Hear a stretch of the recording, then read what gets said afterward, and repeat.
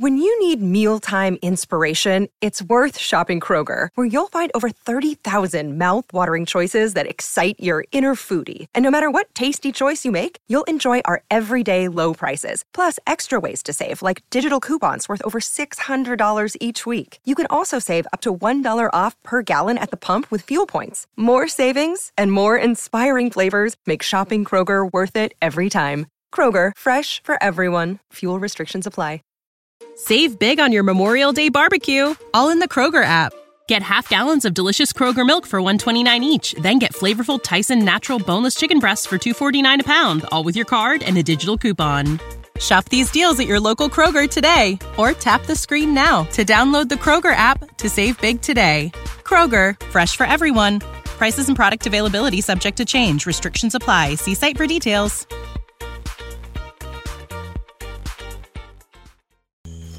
You caught me tuning there on that one. So, as is our custom here on Porch Talk. That's it. Hello, you. We're about to welcome you. That's it. Yeah. Yeah. I convolute everything. When it goes through my filter, it comes out some other way. And I've listened to lots of Porch Talk. Both work. Before I want to say I didn't agree to get interviewed, because I don't agree to nothing.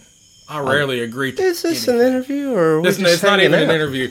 But if you know me a lot, you know that I rarely ever give interviews or even get videoed. Or, as a matter of fact, I've recorded whole albums that have never been released. Why is this? I don't really know.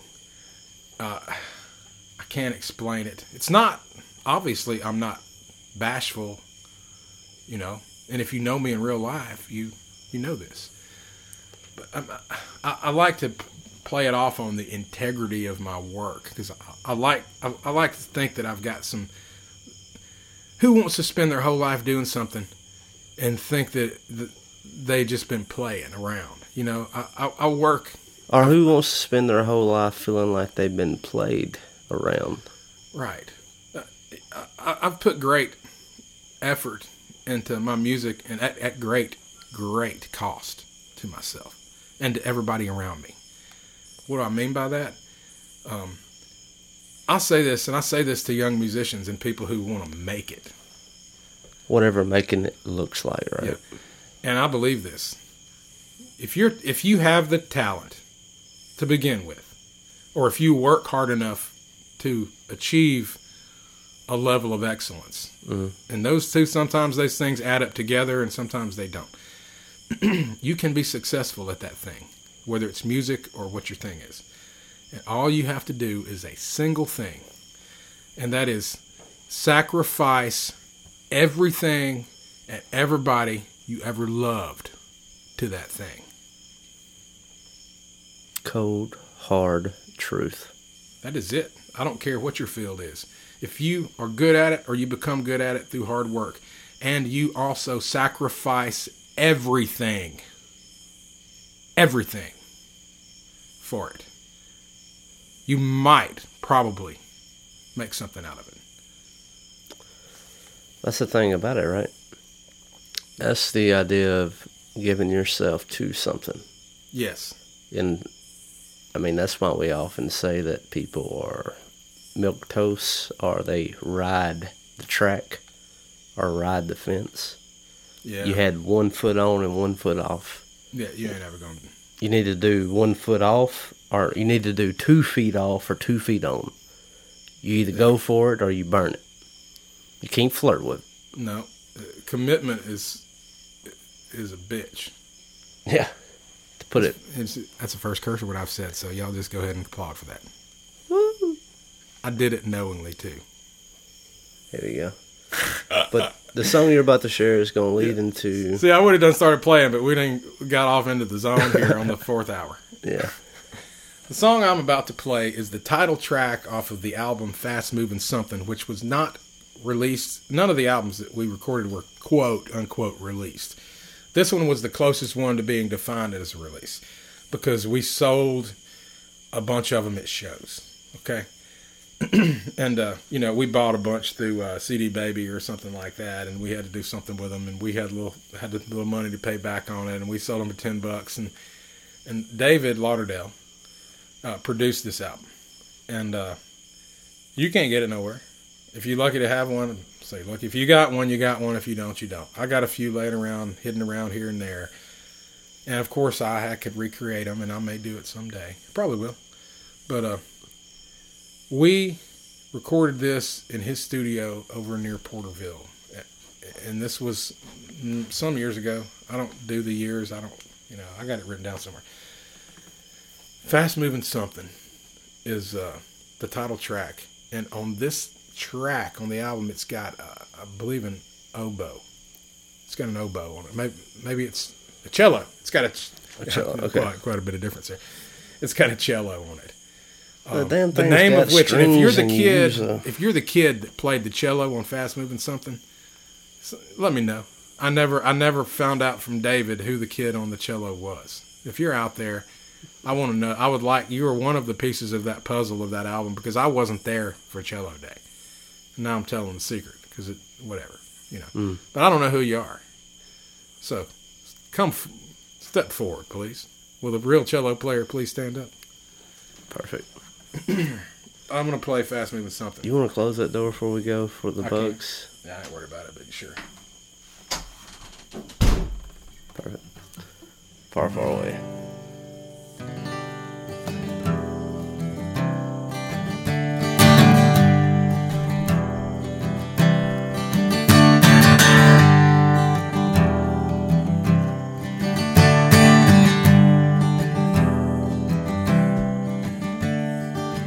Moonlight makes me crazy. Sunlight makes me lazy, except when I'm firing on a fast-moving something, bound for somewhere outside the border, pushing past people, leaving them something to remember me by. The crowd started rumbling, 'cause moonlight makes me crazy. Summertime, it's my passion, 'cause I like the coolness of midsummer water, and I let my body float down to the bottom to be close to things that I can't hold on to. But it doesn't matter, 'cause I'm bound to follow the moonlight. Makes me crazy. Freight trains make a rhythm from pushing and pulling and taking and giving, and I like to watch in slow motion and sit on the cars and pretend they're the ocean, 'cause moonlight makes me crazy. In the night I'm a wolf, and I know how to ride on that fast-moving silver that floats through the night. And if I can't run, well, I might as well die, 'cause moonlight makes me crazy. Burn my body when I'm gone. You're putting me in your pocket, and you won't be alone. Then have another round on me, boys. Prime up those pistols so y'all make some noise. If the moonlight makes you crazy, 'cause the moonlight makes me crazy.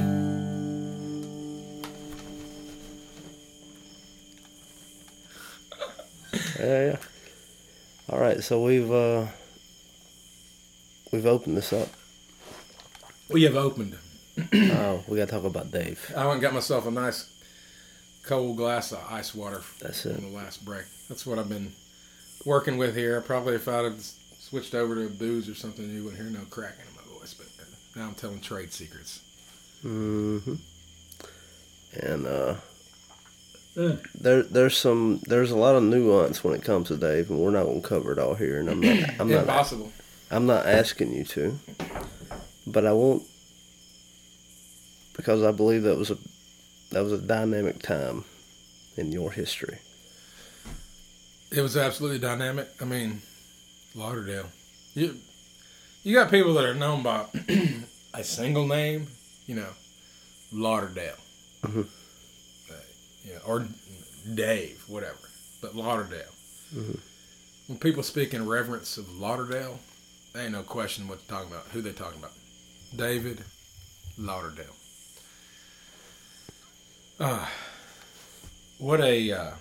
How'd y'all meet? First time I saw Dave, he was still in high school. And I had that band I mentioned before with the guys from Cabin Porch, and we were later called Milestone. We were first called Coonshuck. Why? Because deep in this jungle down here, there's a canal that runs through here with deep banks, and it's called the Coonshuck Canal. Mm-hmm. Is that where Darkwater comes from? No, Darkwater it's their own story. Okay. I don't know. But Milestone was what we played as eventually. And weird thing enough, during that whole band, I never considered to look up what the meaning of milestone. I just thought it was a cool word. What's a dope word and meaning? Oh, yeah, and literally we were at a milestone in our youth. So I was with Milestone. We had all that gear I told you about, right? Mm-hmm. Well, some kid band, some high school band needed to borrow some gear for some show. Me and Paul, the bass player, rode out to someone's house, and they had a barn with a hayloft and to bring the gear. And we got out of the vehicle, the truck, whatever it was, and I heard this band playing from up there, and I heard this guitar player shredding out. And that was my first introduction to Lauderdale, was that sound of his guitar when he was like 15, 16 years old. I'm like, wow. And there was several other good musicians in that band. Some of which, not Lauderdale, but some of the other ones actually maybe even sat in with Milestone a couple times. But, so we let him borrow the PA. There was no conversation. We didn't, bro out or nothing. We were the old dudes, We were 19-year-olds. We didn't bro out with no 15-year-olds. But we let him borrow the stuff, and that was it. Years later, I'm playing at a coffee shop with Bill Lauderdale, David's daddy, who I'd been associated with in the music scene some. I never really considered that it was David's daddy or who that kid was. Bill Lauderdale. David's daddy. He and I had a project one time, and this is back when you emailed people, I emailed Bill and said, that's the pump from outside, if you hear it. Broke the third wall again. Boom. So Bill and I, it'll go. That's what I like about this show. Call it Porch Talk. Oh, literally, where will we not record? Yeah, right. Bill and I had a project. I emailed him. I said, hey, I want a project. And he's like, let's do it. And we called ourselves the Levelers. Oh, yeah. And we went up and jammed at this coffee house that was real cool. This guy from Holland, who might hear this someday, had it, and it was super cool. He recorded things live up there. So I'm playing up there with Bill, and Bill was an amazing pianist. And not only that, he was an amazing artist, like visual art. He did stained glass windows. He taught art for the tribe. Mm. And so in college, this guy, I kind of recognize him. I'm like, I think I know that kid, but he ain't no kid. He sits up on stage and starts jamming with us. David Lauderdale. Oh my. Immediately, I understood the power of Lauderdale's guitar work. To call it guitar work is even understating. He embodied guitar playing. There's few people that I could say that about, and he's one of them. And I know what you mean. Yeah, if you don't know, you don't know. But like, just throwing a few out there from history. Because, I mean, let's be Jimi real. Hendrix embodied guitar. Okay, Lauderdale embodied it like that. Because, I mean, if you want to get real, any Tom, Dick, or Harry could learn how to play guitar. But there's a difference between playing guitar and embodying it. It's almost a difference of playing a cover versus making your own music. Right. And so Lauderdale's jamming now. Right. And we're jamming and we played. Yeah. And we left, I remember saying, got his number or something, I don't know. And I think I might have even went and bought a cell phone so I could call him, because I didn't do cell phones. But I got one of flip phones. I called Lauderdale. Hey, I got a gig at DT Grinders, which is, it's probably called Midtown Grill. It's this place that now it's called Amore. By the way, great Italian food. Love it. A lot. Good plug. Yeah, I don't know them from Jack. I just know I go. I've been there a few times. Yes, sir. Mm-hmm. Bring it on. So I'm gonna play up at Midtown. Lauderdale, I got this gig in Midtown. Yeah, man, I'd love to. What date is it? Tell him. He's like, man, I can't do that. Why not? I'm like, oh, great, okay. He's not gonna play with me. It's my grandmother's birthday, he says. All right, I got it. Whatever. I got it. He went to his grandmother's birthday. And let's see. I think Mississippi Chris Sharp. No, Mississippi Chris played with me a different night, and I think who played with me? Slick. There's a guy around town we call Slick. Fantastic guitar player, vocalist, entertainer, extraordinaire. So that Lauderdale couldn't play, and I called up. It was day of the gig, and I'm like, well, I'm going to play by myself. And I was like, man, I don't want to play by myself. I want somebody good with me. I called up Slick. I got his number from somebody. He's like on the back nine or something, literally playing golf. And Slick, he says, I'll gig it with you. And we went up there, and Mississippi Chris Sharp also gigged it with me one night. We had a tremendous time. And Slick gigs it with me, and we played that show, and we played it right. That's one of my favorite shows. I remember it. Later, though, I had another gig somehow. I don't even know. No, there were no more gigs. Dried up. I don't know why, but next thing I was playing. Go back to Jonathan Parkson and J.D. Irish. Okay, he was playing a duet with Bob Henry. Also, one of the most phenomenal percussionists that ever created ever. I know I said that about Scott Walker, but now I'm also saying it about Bob Henry. Now, Bob Henry is... he embodies it. Okay, I'm going to have to use it again. Mm-hmm. And he, when a drummer is a band leader, they are something special when they run the show. No part. And he had his own project called Mississippi New Red Sand. And he had numerous parts and pieces and people, and he moved around with them. And at this time, he had Jonathan. And those two, they were on fire. Jonathan was moving to Montana, where he's originally from. And Jonathan tells Bob, Bob and I were in drumline together. He was just an upperclassman. Also, he was in the same line with Scott Walker. He was a bass drum player. There you go. And Bob... full circle. He tells Bob to call Daniel Sharp. He can... Because Bob at the time was a working musician. That's what he did. For money. And for his passion. He also a great sound engineer. Great live recorder. Like, he can record drums better than anybody I've ever met in the world. He's just that good. So Bob calls me up and is like, or maybe Jonathan calls, whatever you're going to play. So I go and do one show with Bob at the Shed House. And I actually have that show recorded. Bob recorded it and gave it to me, and I have it. It's the only show that me and Bob ever did together alone. And I remember I did a Barbara Allen. That's really dope. Barbara Allen, in the merry month of May, all the green buds are swelling. Sweet William on his deathbed lay for the love of Barbara Allen. I was doing folk songs with this drummer that literally could have played with the hardest bands in the world to the medium bands. Like he's, you want to talk about punk rock, you want to talk about rock. There is no other. He's A+. He is A+.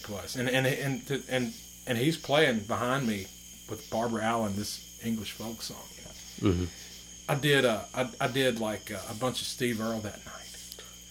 And he is, you know, I got it all on one recording. I got it in my box computer, you know what I mean? We might just listen to it when we listen to the combi stuff. We ain't talk about combi. But, anyway. We even talked about that little dice game you learned in Mexico. Oh, no, we got no time for that. Oh, we do. We got time. Save the bread. Yeah, we got time. If we want to. Lauderdale. But let's hang on music. Yeah. Well, this is Porch Talk. Yeah. Howdy, you. I did it again. So we played the one show at the Shed House. Yeah. And previously, you see, Bob and Jonathan had been doing a duet, and they were doing things like Led Zeppelin. Because Jonathan's just that good on electric.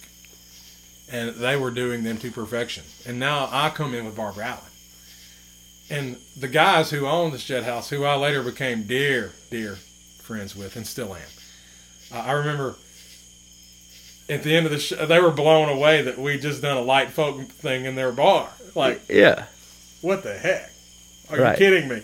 Yeah. Like, they went from Led Zeppelin to Barbara Allen in one show. It's like, yeah. I don't know about this, guys. Yeah, it's a little off. And they're like, we don't know. You know, not like we couldn't come back, because we could always come back, you know. And of course I did some, you know, it wasn't like I didn't do some Tom Petty and some other stuff. You know, we made it work. When the crowd, there was not a lot of people there that night. When the crowd came in, I did what I had to do to get the bread made, you know. Yeah. I made the bread that night. But when nobody was looking, I did the Steve Earle and the Barbara Allen. And Bob was real serious about, like, who he played with, all this stuff. You know, you didn't just show up, bring somebody, none of that. Like, he ran his band himself. And there was no bucking that. And I understood this. I was working for him, you know, when we started. Later we became something enigmatic. But I remember thinking, we need Lauderdale. And so I invited Lauderdale to our next show there and didn't tell Bob because I didn't want to have, I was scared, you know, to have to sell it, you know. Yeah. Lauderdale rose in with his guitar and stuff. Acoustic at that, electric. And Bob's like, who's this guy? I was like, that's Lauderdale. He's like, I don't know, man, about people playing, you know. He hadn't heard Lauderdale. I said, it'll be okay. He says, are you sure? He's like, you know, he's like, okay, man, whatever. Yeah. I could tell, you know. Yeah. And so we broke loose on, could have been The Weight. It could have been Dead Flowers. It could have been anything. And Lauderdale laid into it like a sling blade on the farm. I told that story earlier. Nobody on the radio land knows about the Kaiser blade, and we ain't gonna talk. We laid into it like a Kaiser blade. Uh-huh. So what that goes is, guys, I'm telling you, and this won't be part of it, but there is a actual porch talk that includes some of these side stories, but we haven't released that yet, and I don't know when we will or if we will. But I mean, that just rose into like the story behind Kaiser Blade, right? That's right. It's like, it's part of, like, you had to be here. You had to be here for the Kaiser blade. I'm sorry, guys. whoever that goes out to. I'm a nice guy. Okay.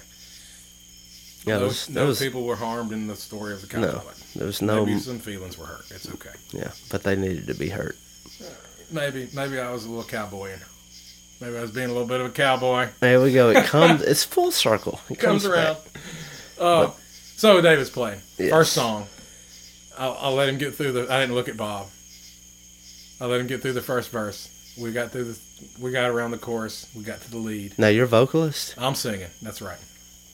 And I let him get into the middle of the lead, and that's when I looked at Bob. I looked around at him at the drums, like asking him, like with my eyes, like, what do you think? Well, yeah. And he was like jubilant. He was like, shook his head like yes, like, oh, hell yeah. Yeah. Oh, yes. Yes. It is here. You did it. Yeah. Because we had Lauderdale now. Now we were a trio. And the guys that own the bar, they loved it. And I'd also picked some more selections that were a little... We did play Bob Allen a few more times after I got into some beer a few times. I did a lot of crazy folk stuff. But with Lauderdale, you can play Barbara Allen and it sounds like Led Zeppelin. I know the type. You know what I mean? I know the type. You can we ended up writing songs on stage that ended up, one of which ended up on Fast Moving Something, called Kicking and Screaming. Ended up on Fast Moving Something. We wrote that on stage because we ran out of songs one night, and we were like, we don't have anything on the list. And I was like, we don't need a list. We're going to play this song. It's a new one. I'm writing it now. And Lauderdale comes in. Let's just play.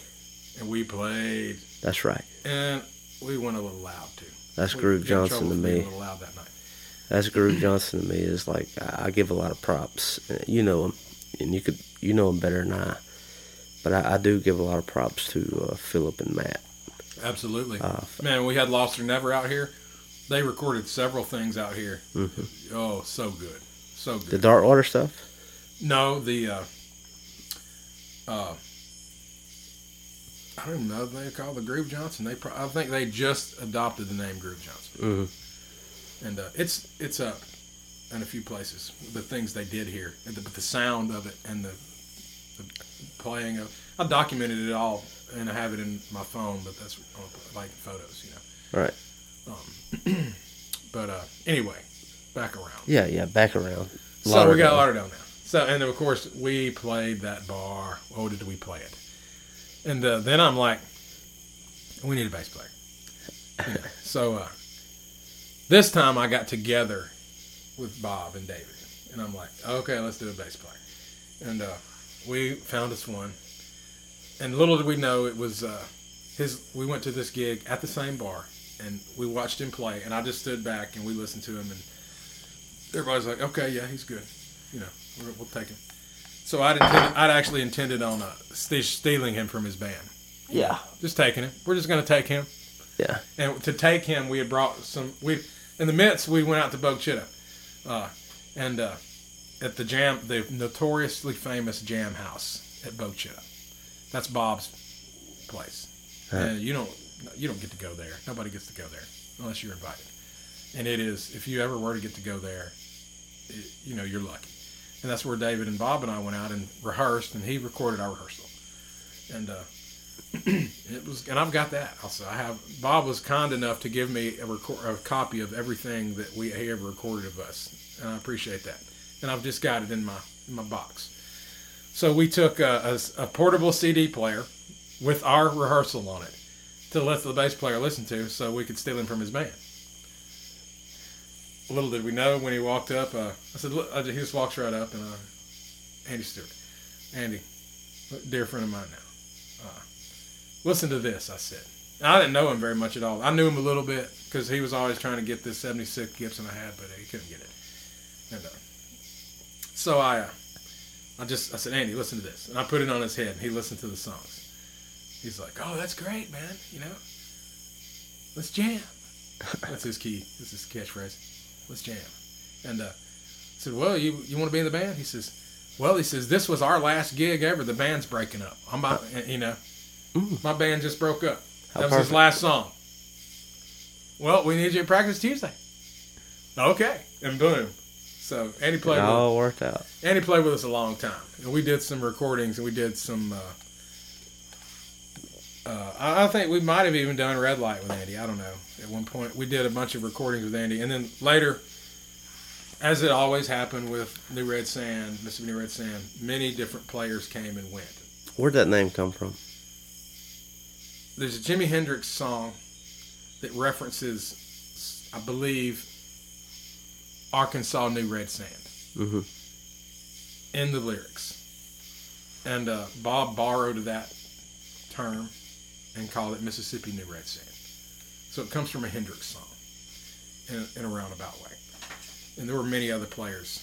David and I always remained with Bob. And, oh man. This is one of those asides right there I'm going to skip. That's fine.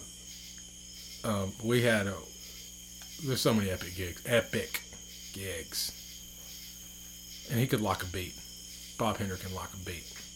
He's a metronome. We called him, me and David would kind of jokingly around behind his back say he's the metronome. Yeah. And one beautiful thing about all Bob's recordings is the drums are pristine. He made sure of that. You can hear. Oh, he was just perfect. Perfectly. Not just the playing. I'm talking about the sound of every individual drum. Mm-hmm. And we did a whole lot of covers in that band. And obviously we were making money. We were making money. And we were playing cool covers. We didn't do any junk. There were songs we were not doing. And Bob would tell us what those songs were.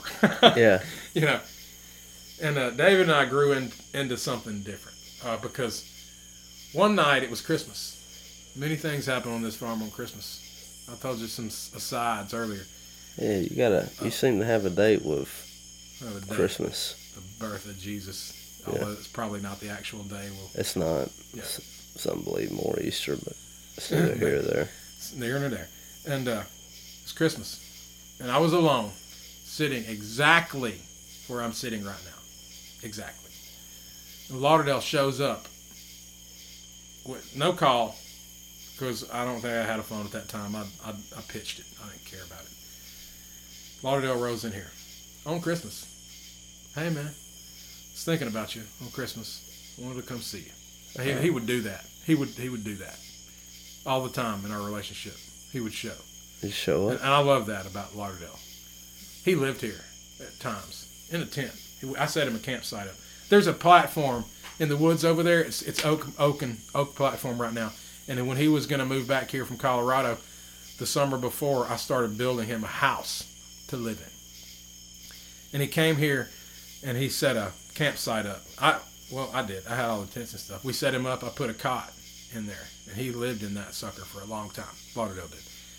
And that gave us, and we got up and we wrote stuff. But the night he came on Christmas is what I'm trying to talk about. And at this point, we had never played a single original song that I'd written. And he wasn't necessarily aware that I was writing songs. Because we'd been many months working in a cover band together. And he wasn't even aware. And he's like, what are you doing? I was like, I'm doing a little writing. Oh, really? Well, let me hear it. I said, sure. So I played him this song. It was right after Katrina. Right after. And I played this song I wrote about Katrina called Gulf Coast Line. Carry me down. New Orleans in the spring, make the levee sound. Strong like a young man's dreams, fire up the lamppost and make 'em burn real bright and light up the streets, and it'll be sweet. In New Orleans in the spring, old Mississippi, she's seen her share of her rough times, but Katrina was a bad one. All along the Gulf Coast line, it goes like that. It's on the Jimbo album that nobody's ever heard. There you go. Yeah, and it's one of the things on Full Jimbo. circle. And I my voice broke at the beginning of that song. Like it broke a little bit earlier when I was doing Fast Move or something. It broke a little bit, and I didn't care. You know why? Because Jimbo Mathis told me it didn't matter. It doesn't matter. And I told Jimbo after that take of that, because David and I recorded that album straight up. There wasn't no metronome. It was straight up 2 blasters, right now, live. Period. And so I played him Gulf Coast Line. And, oh man, I love that. You got any more? I was like, sure, I've got more. You want to hear some more? So I played more. I played Double Edge of a Sin, which is a song I wrote about my dear friend Creed Ray Graham, who we don't talk about him much tonight. I mean, that's a whole nother show. He passed a long time ago. He taught me how to play guitar. And he was my brother. He was my blood brother, as a matter of fact. Mm. We were childhood friends all the way. He was my bro. You know, he was my go-to. And he's gone. But he ain't forgotten. And he's actually ain't even gone. But, so I played this song called Double Edge of a Sin about Creed, Ray Graham. Mm-hmm. Also, that's the song that I mentioned earlier that's got my former band director in. Mm-hmm. You know. And, man, he says, dude, we got to record some of that. Yeah, I don't know nothing about that. He's like, well, I'll tell you what, he goes, I'm going to get a Pro Tools. I'll handle this. This is what I'm running on right now. And he did. He got one. And he calls me over to his house, and we recorded Gulf Coast Line, first thing we ever did. And then we went over to the coach house, which I was mentioning off air, but that's an old stagecoach house that's not far from here, that's haunted and powerful. And at the time, it was my artistic space, put it that way. And I want to call it my studio, but I said, let's make the studio over there. And all that meant is he came over and set his gear up one day, and we recorded in there. We recorded this song called Dublin, which I wrote with Bo Adams. Hey, we got around to another one now. Awesome, Bo. Bo and I wrote Dublin right here in this room. And we recorded Strong Swimmer, and we recorded Missed That Train to Memphis. And we recorded, might have recorded Red Light. I'm not sure. 4 songs. And he says, and I say, like, man, we ought to, we were still in the sand, as we call it. He says, man, we ought to do some duets and go out and play around. What are we going to call ourselves? And together we came and said, we're going to be called Dirty Rotten Scoundrels. And Dirty Rotten Scoundrels had a single gig as Dirty Rotten Scoundrels. And what we did was Bill did us some album art, and we made, we went to Office Max and got some blank disc, and Bill printed out Dirty Rotten Scoundrels on them, and he named the little 4-song album Coon Shucked with an ED. That was hilarious. That was great. Oh yeah. And then we took those albums out, like all 10 of them. I think I've got one. I mean, I have the music, don't get me wrong, but I got the hard album thing somewhere in this old case I got.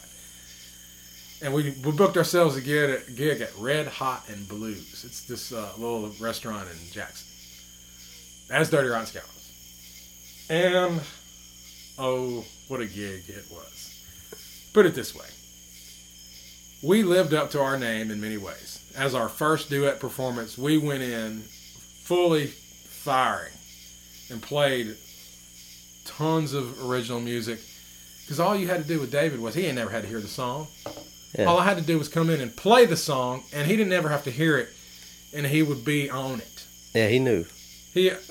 I didn't mention this, but I mean, he had a degree in music. He had a degree in guitar from USM. He was that good. He could play Mozart, if that's what you ask him to play.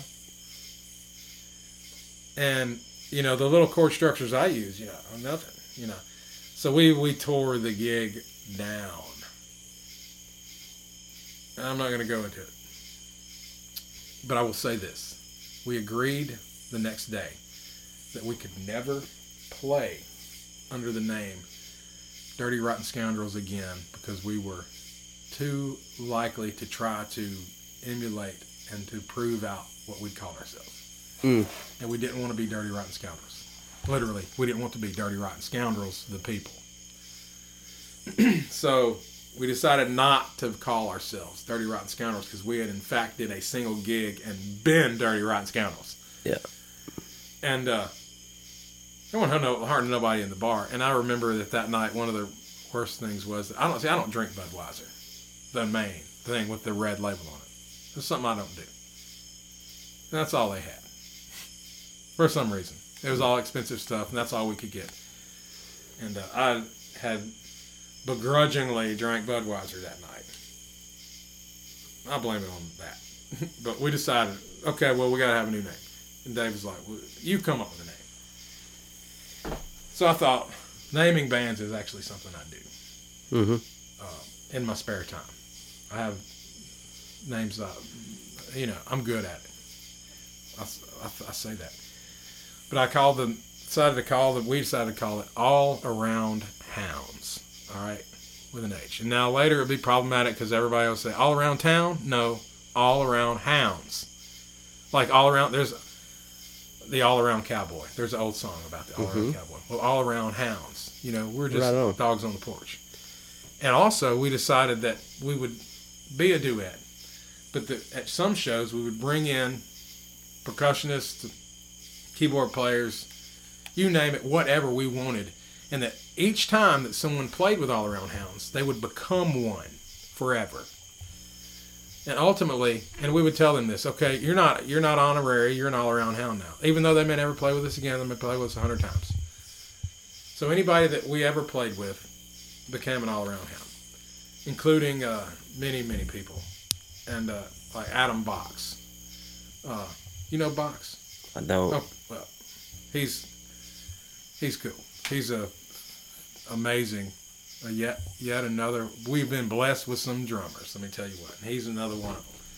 Box plays with a well-known top chart country rock awesome band, who I'm not going to get into start hearing the sound of the names drop. You know, Yeah. I sometimes ask myself if I'm like just trying to get somebody else's fame or whatever, because I got to play with this awesome guy. But he's in a real successful band that has music on the radio and wins awards and plays on, like, for instance, like one time we had a real show we needed to play with All Around Hounds. And I'm like, Box, man, he booked it. We're going to book it with us because we played a lot with him.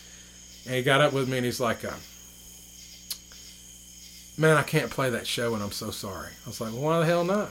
He's like, well, I got a gig. We're playing on VH1. You know, maybe it was MTV. It was something huge. Maybe it was the Grammy. Right on. Well, I guess if you got to have an excuse and it ain't your grandmother's birthday, if you're going to play on VH1 on some live thing, then we'll let you go. We'll excuse We'll that. just let you go. Okay. Yeah. But he was an all-around hound. Chris Etheridge. You know Chris. Yeah, I know that name. Chris, he used to come to the Echo, and he played with us on some occasions. He was an all-around hound. Chris is the bass player on the Road Again by Willie Nelson. He's the one that played on that track. And Chris and I got to hang out. You know, I'm not trying to capitalize because there's many people that were way good bros with Chris. Chris and I were good bros. And we sat out back at the Echo and had many deep conversations. And he would tell me about Graham and the Flying Burrito Brothers, which he was a member of. And he said many complimentary things about my songwriting and about my style and association with Graham. And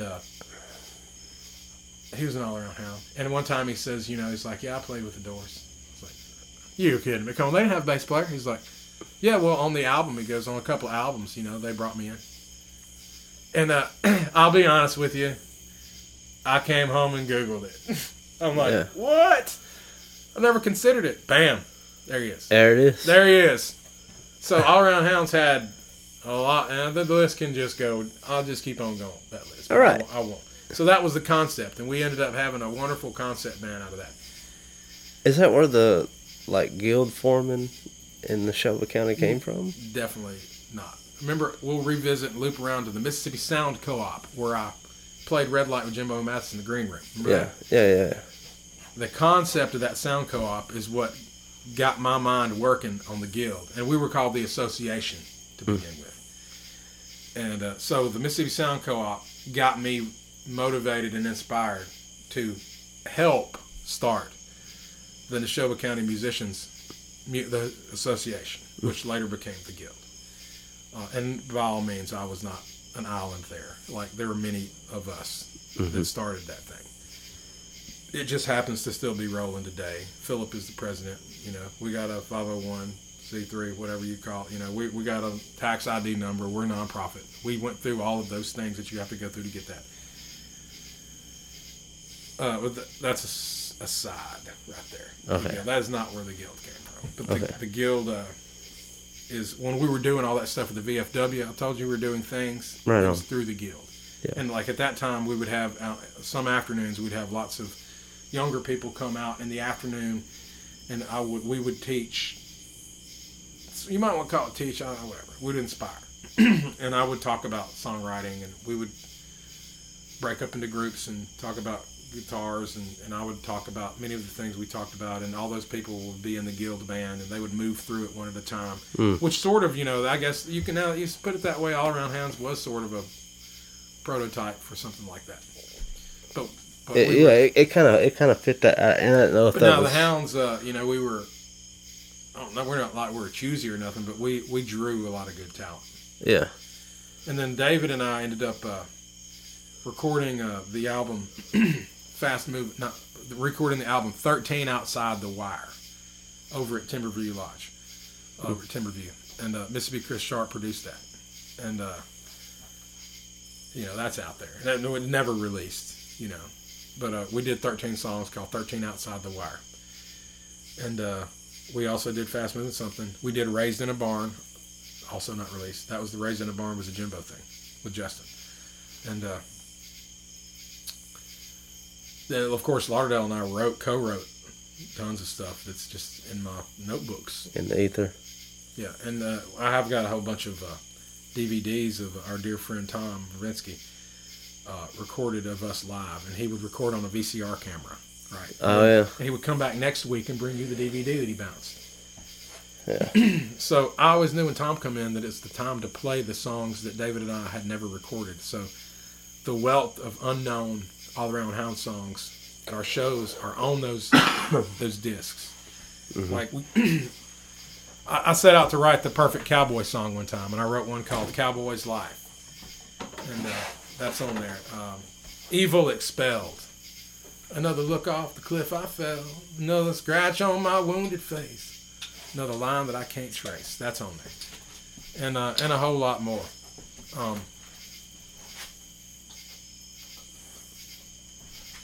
Lauderdale. And Lauderdale didn't just play with me. Lauderdale played with me. He would go and play with other people too. You know, He's a hired gun. No, well, he and I were solid forever until the end. But he would be. Yes, he would absolutely be a hired gun. He was, in fact. He would go and he could execute it, and he could go and play with anybody, and he would all the time. But he would always play with me. And I've got a video, and the only place it exists ever anywhere is on my phone. And a few weeks before he passed, he came out here and we recorded it, and we did a few songs, including one that's never been released called Frog Level. It's a murder ballad, and it's in my phone. And I really need to do something with it, like post it up somewhere in our secret site. I don't know. Yeah. Do something with it. And we also did Fast Moving Something, and we talked a little bit, and it was fun. And that was like the first week of the pandemic or something. He came out here. And I was like, we're socially distanced, you know. Don't nobody think that we're not. Mm-hmm. But anyway, I've got that.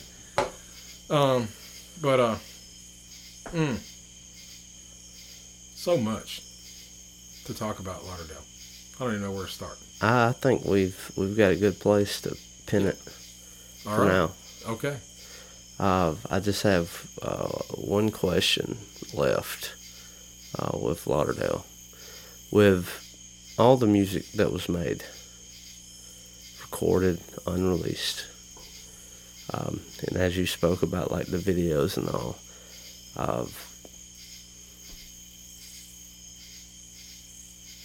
do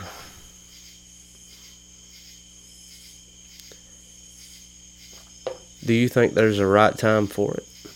Or why are you holding it? I'm overwhelmed with a lot of things, and musically speaking, you know, and I'm not holding it. I'm not withholding it. Okay. I wanted to be careful with the way I... No, I understand what you're saying. It deserves air. And but Lauderdale, now that we're talking about it, he had a whole project going with Travis Allard on his own. With albums worth of music of spiritual stuff was the last thing he did professionally. Now Allard has all this, and he has got an upcoming release of all of that Lauderdale stuff that was a spiritual album that Lauderdale was doing and did. Mm-hmm. You know, he did it, and it's done. And so that is yet to come out. Yeah. And by come out, it's like, what does that mean? What does bring it out mean? Does that mean post it on the internet? You know, that's exactly what it means. Nobody to look at, or everybody to look at. I know that, but I think you said it right both ways. Is for no one to ever see and for everyone to see. Right. And it sounds opposite, but that's exactly what it is. But the point would be, it lives eternally. It'll be on the wall. On the wall. On the fridge. So to speak. Yeah. And if anyone was to happen to search and was looking for it, because that's what we're looking for here, right? Right. This was the journey to Philadelphia. This was learning about who Daniel Sharp was, and this is a story we've been telling for over 4 hours. Has it right? been that long? We did say we're going to the 4th hour. Which is, yeah, and I was like, we might go into a 5th. I don't know, but I don't care. I mean, this is what I made this day for. Yeah, we are winding down. But that's the point, is I don't want that stuff to just sit on a bookshelf Lost or never. or in a crate or lost or never. I don't either. I don't intend for that to happen. I have every intention of doing something, placing it in the correct spot. It will be placed. As a matter of fact, I'm plugging nothing. But if you accidentally cruise around YouTube and searched a bunch of the stuff I talked about, you might accidentally find some secret stuff I put up on there that I ain't told nobody about. There you go. I'm not plugging any of that. If you care enough about it to even care about all around hounds, you might type that into YouTube one day and just see what happens. And I'm not telling you to. There you go. You know, it could be there. Right now, there could be stuff that you didn't hear. And, man, you've been so good. You shared 4 songs. We've done didn't I? 4 hours. And I want to put the pen down right now. And I want to get back to just hanging and just enjoying Mississippi with you. So let's wait around. And we'll get back together again when the time's right? When the time is right, I will tell the underside of all of those stories. There you go. Well, Daniel, thank you so much for the time, and thank you for your hospitality. My pleasure. Thank you, Alan, for having me on Porch Talk. I'm glad we did it. And thank you all. If anybody out there actually listens to this entire interview, thank you. Thank you. I'm going to break it down into sections. Okay. I think it's going to be 4-part. Okay. If anybody listens to all 4 parts of this go. interview, congratulations, because you have achieved something that maybe others could not achieve just listening to me banter. There you go. Hey, you want some more? Well, I'm just getting started. I've only begun to fight. I'm telling you, there has been way more what we call on the porch than was on the mic. And until that time is ripe, that time is not ripe. And we're out of here. Bang, bang, bang. When you visit Arizona, time is measured in moments, not minutes. Like the moment your work stress disappears as you kayak through the canyons. Or the moment you discover the life-changing effects of prickly pear chocolate. But nothing beats the moment you see the Grand Canyon for the very first time. Visit a new state of mind. Learn more at hereyouareaz.com. Save big on your Memorial Day barbecue, all in the Kroger app. Get half gallons of delicious Kroger milk for $1.29 each. Then get flavorful Tyson natural boneless chicken breasts for $2.49 a pound, all with your card and a digital coupon. Shop these deals at your local Kroger today, or tap the screen now to download the Kroger app to save big today. Kroger, fresh for everyone. Prices and product availability subject to change. Restrictions apply. See site for details.